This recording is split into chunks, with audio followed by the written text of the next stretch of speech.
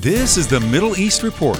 My administration is absolutely committed to protecting religious minorities in the Middle East. Each week, American Family Radio provides you with truthful reporting on what's happening in Israel and the Middle East. I'm John Riley. The 2019 Value Voter Summit was held recently in Washington, D.C. This organization provides a forum to help inform and mobilize citizens across America to preserve the bedrock values of traditional marriage, religious liberty, sanctity of life, and limited government.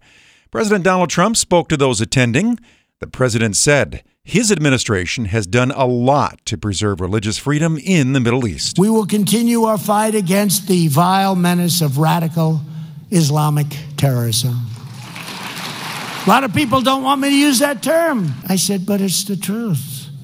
And we will never tire or waver in our defense of religious liberty. A few weeks ago, I was honored to be the first president to host a meeting at the United Nations to call upon all nations to end religious persecution. Can you imagine? The first president.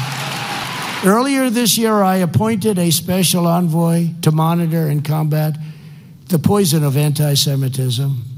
Unfortunately, the Democrat Party has invited anti-Semitism into its own ranks. Look at Omar. Look at her. Have you seen what she says? Not only about our country, but look at what she says about Israel. My administration is confronting this scourge, and we're standing with our close friends and partner, the State of Israel.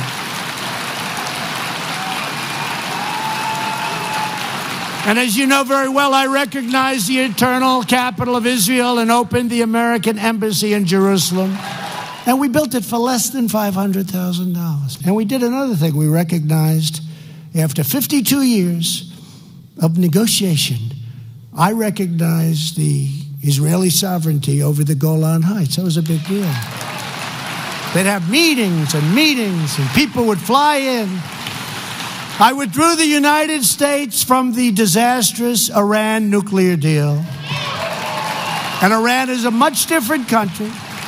They are misbehaving, but they got to be very careful when they misbehave. You're listening to the Middle East Report from American Family Radio. In other news from around the Middle East, Iran continues to be one of the most dangerous places in the world for Christians.